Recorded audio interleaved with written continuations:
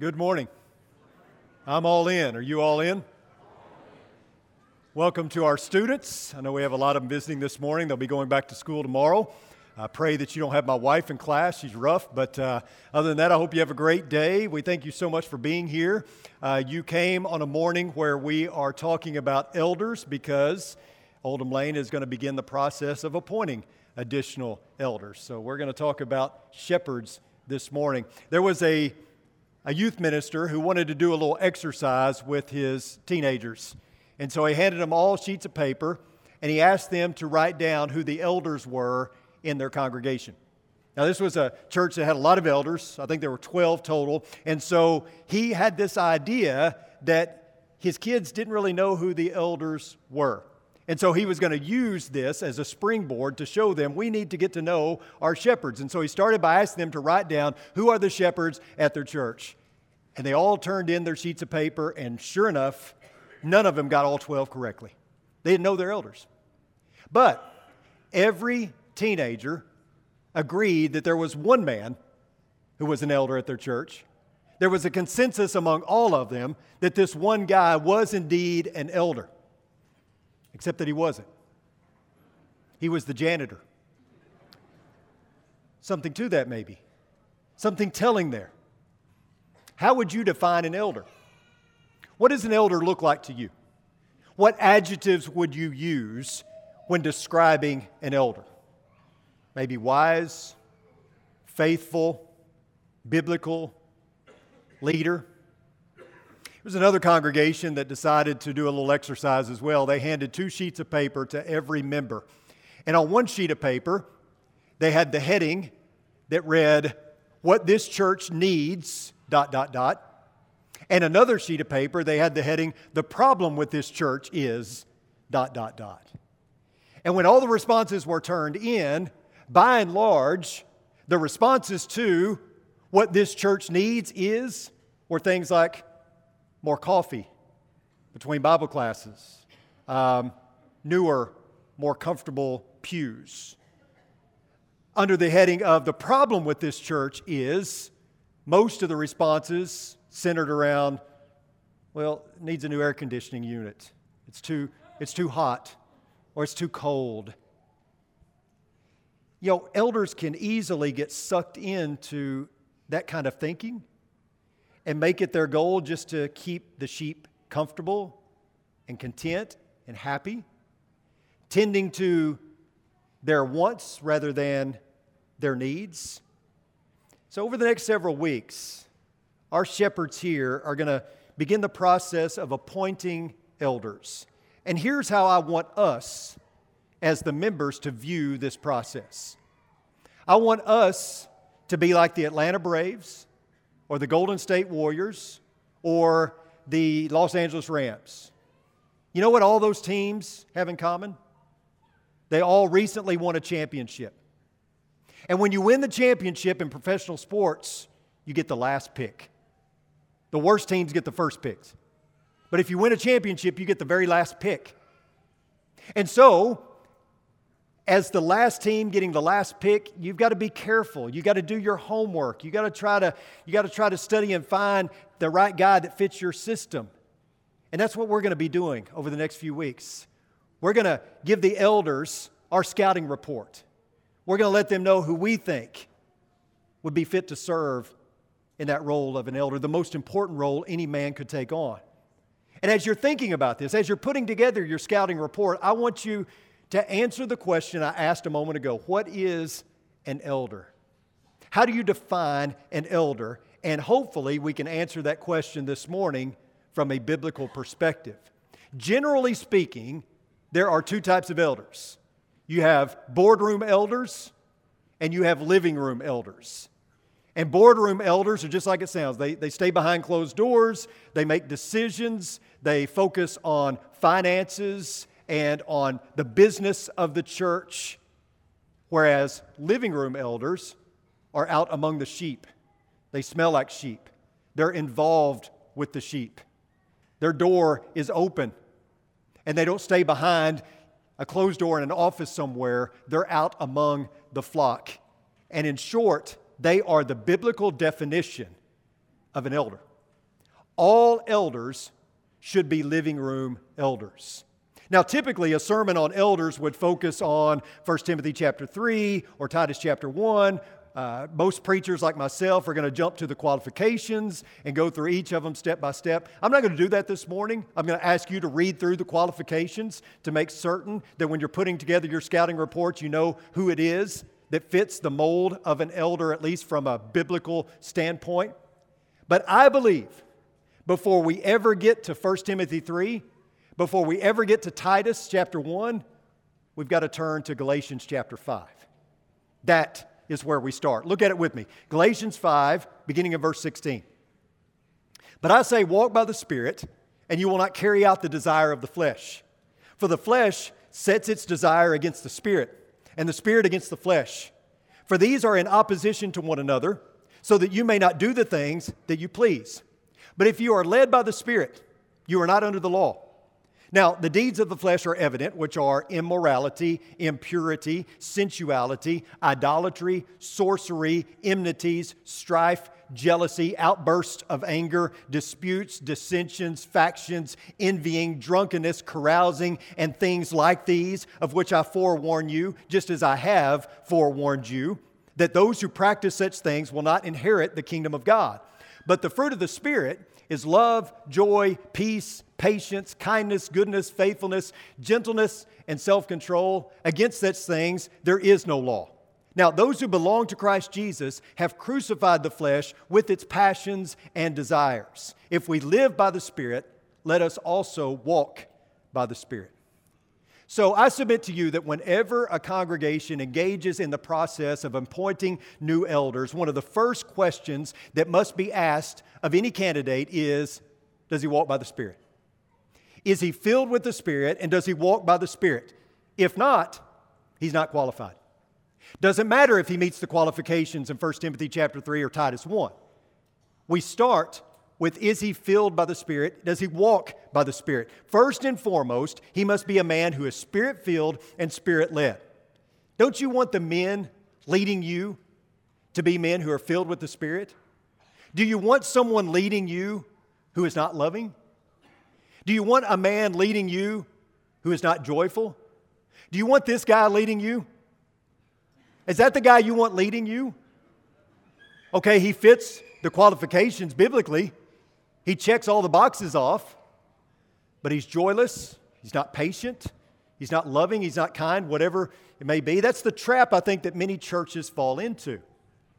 They appoint men as elders who meet the scriptural qualifications, but they also appoint men who are boardroom elders. Men who perhaps tick the boxes when it comes to business acumen. They've climbed to the top of the corporate ladder.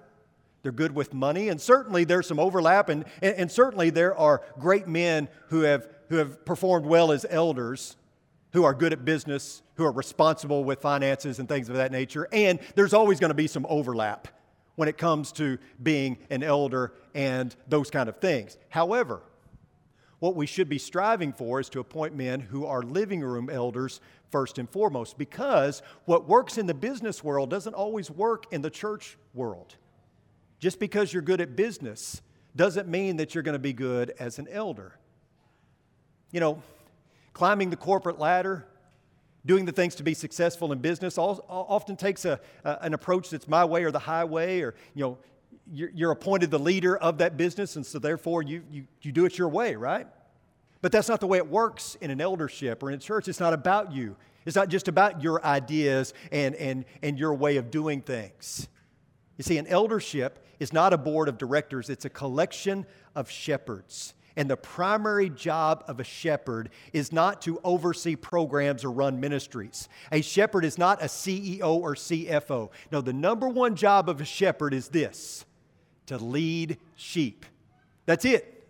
That's the number one job of a shepherd. Sounds simplistic? It is. It's biblical.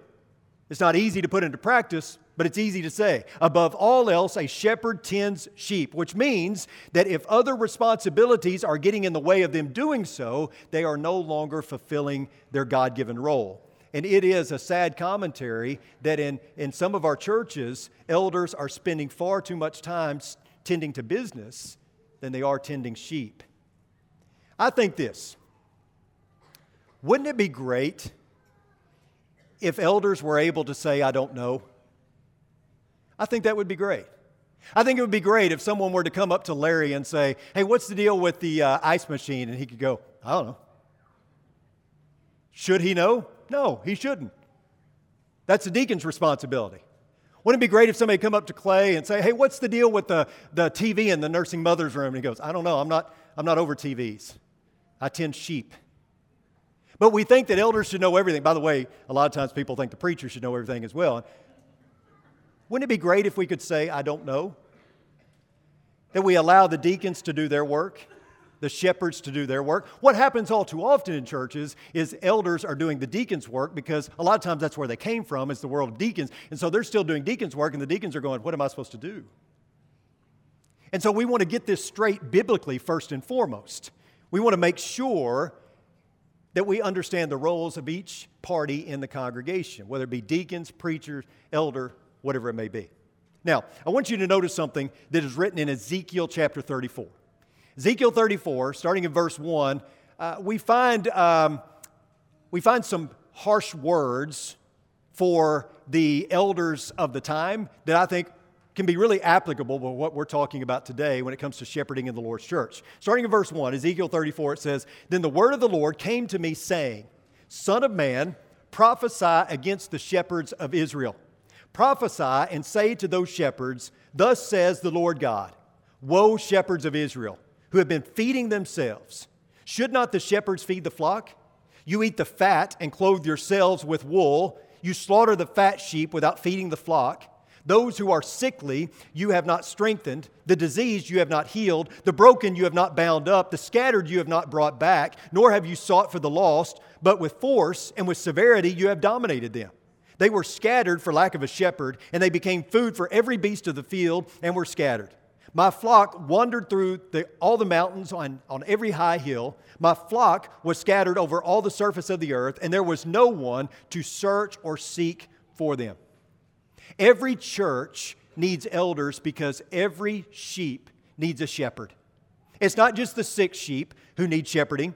It's not just the high maintenance ones or the sheep that have strayed or new Christians. All sheep need a shepherd. Every one of us needs to be led. We need to be held accountable. We need instruction. Submission is good for the soul. It humbles us. It teaches us to be more like Jesus. I need a shepherd. You need a shepherd. Even the shepherds need a shepherd. And I think that's why God, in His profound wisdom, knew that there should be a plurality of elders among the church. Can you imagine if Larry was the only elder at this church?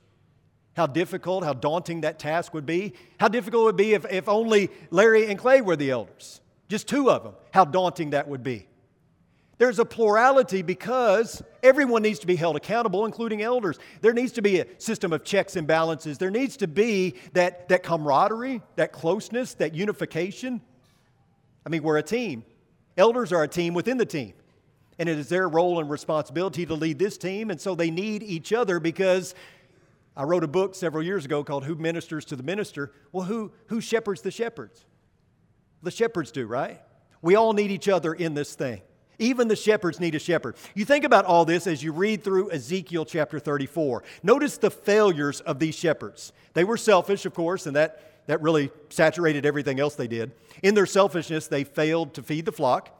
They didn't strengthen the sick. They did not heal the disease. They did not bind up the broken. They didn't seek those that had wandered away. They ruled over the flock with an iron fist. And Ezekiel basically says, you're shepherds in name only.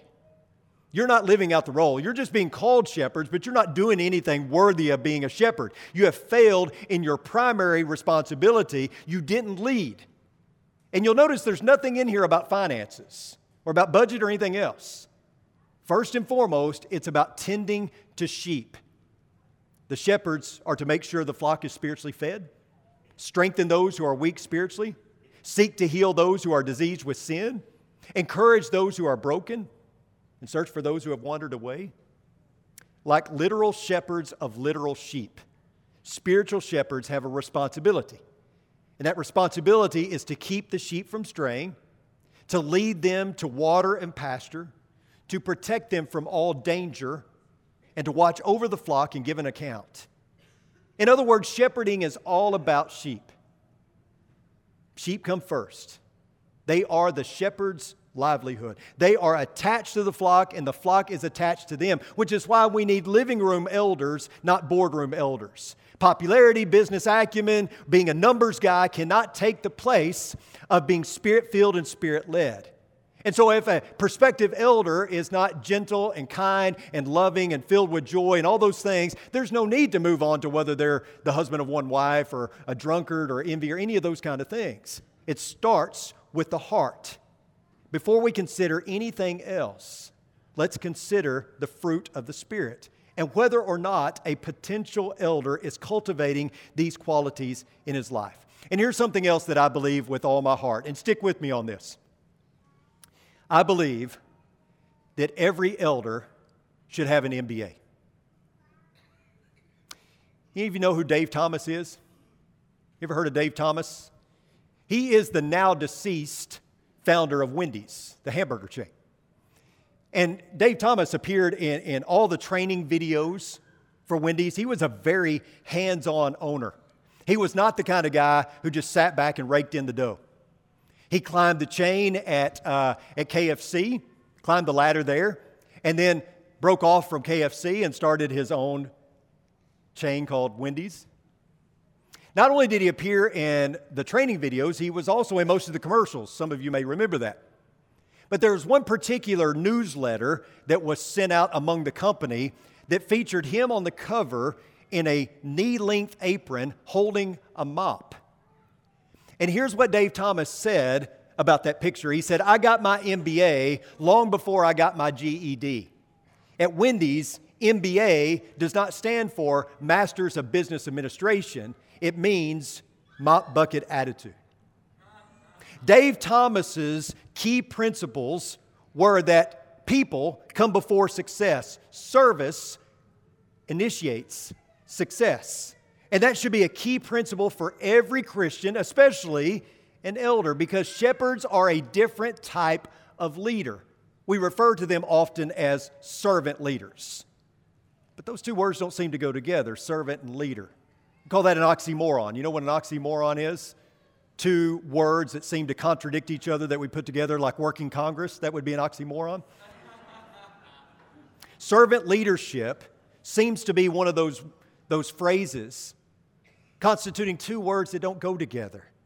It seems that the people in Jesus' time also had trouble with the concept of servant leadership. Remember when James and John's mother came to Jesus requesting that they have special status in the kingdom? And Jesus says, "You go tell your bratty little kids to go in time out, and I'll call them when I'm ready for them."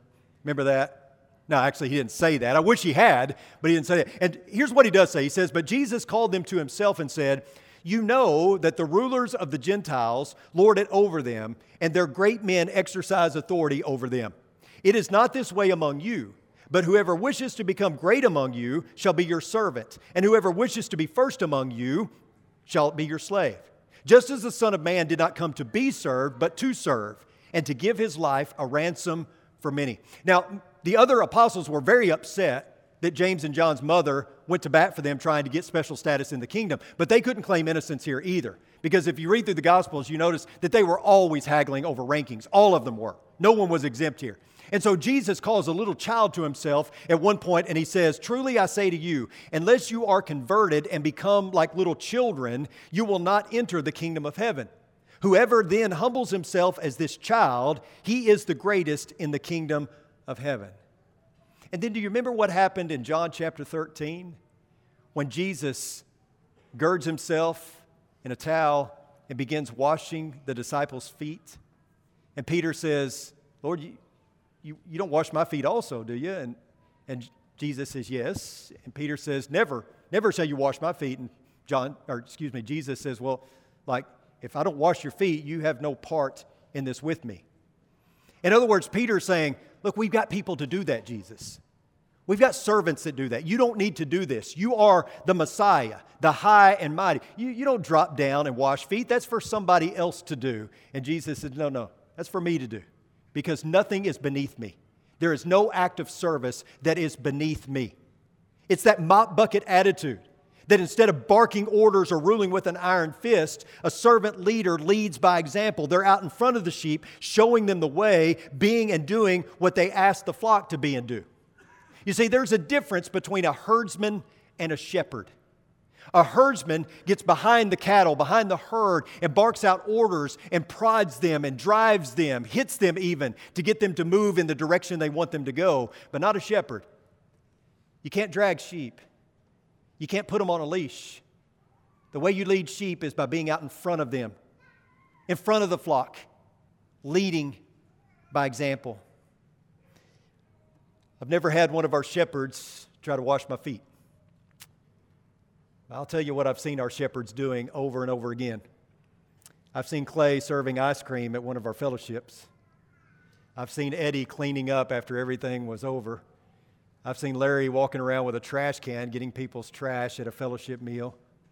I've seen Jack sitting at the hospital with people as they're anxiously awaiting the outcome of a surgery. I've seen Royce with his arm around somebody, consoling them. I've seen Chris up here praying for the sick. I've seen James loving on people. I've seen all of our elders rallying around people, giving them the love and the attention that they so desperately need at that time. I've also seen them high-fiving our congregation when something went well in their lives, weeping with those who weep and rejoicing with those who rejoice, getting out in front and leading by example. It's examples of washing feet. No task is beneath them, and every person is important to them. Everyone has value because sheep come first, service first. Never ask the sheep to do something that you're not willing to do. Again, elders are not herdsmen. They don't bark orders from behind or drive the herd. They get out in front of the flock. They mingle with the flock and lead the flock. In John chapter 10, we find one of Jesus' I am statements. It's the one where he says, I am the good shepherd. You talk about an oxymoron. There was no such thing as a good shepherd in Jesus' day. The religious elite had no use for shepherds because mainly they didn't follow all the ceremonial cleansing laws. And so good shepherd was an oxymoron. Those two words did not go together. But I want you to notice verse 14 and following of John chapter 10. It says, I am the good shepherd, and I know my own, and my own know me. Just as the Father knows me, and I know the Father, and I lay down my life for the sheep. And I have other sheep that are not of this fold. I must bring them also, and they will listen to my voice, and they will become one flock with one shepherd. For this reason, the Father loves me, because I lay down my life so that I may take it back. No one has taken it away from me, but I lay it down on my own. I have authority to lay it down, and I have authority to take it back. This commandment I received from my Father. What I want you to extrapolate from this is shepherds have a shepherd. A godly shepherd, a godly elder understands that they're not the ones in charge. The buck may stop with them at the local congregational level, but they understand that they are not the boss. They serve a boss. And any authority they have is God-given. He has bestowed it upon them, and they are to operate within the confines of that authority. They have authority because God has given it to them. That's what Jesus is saying here. Any authority he has is because he is the Son of God, but he becomes a servant. He humbles himself because he understands who has the ultimate authority. He bowed to the king. He was always about the Father's business. The godly elder recognizes that this authority comes from the Father. He is bound by Scripture. He is Spirit-filled and Spirit-led, which automatically makes him a servant, not a ruler. He leads not as a boss, but as a servant of the boss. A good shepherd understands that these are not his sheep. He's been tasked with leading them, but they're not his sheep. They belong to the good shepherd, to God. This requires humility. It requires recognition that as a leader, I'm also a follower. There was a car accident in which a father, a mother, and two children were left unconscious. They were going to be okay, but they were unconscious at the scene of the accident. So the paramedics pull up, the police pull up, trying to figure out what happened. There just so happened to be a monkey in the car with them. And so the police officers decide, well, let's give it a shot. Let's ask the monkey what happened. And so they ask the monkey, what was the father doing during the time of the accident? And the monkey makes a motion like this, been drinking. It's okay. What was the mother doing? The monkey's doing this.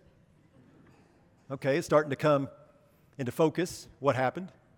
He said, what were the children doing? The monkey starts doing this, like they were fighting in the back seat.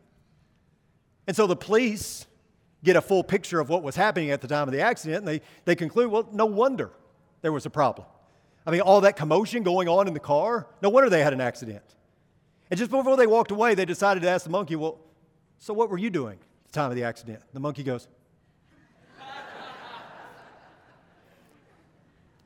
folks, if we're not on the same page in this thing, we're going to have an accident.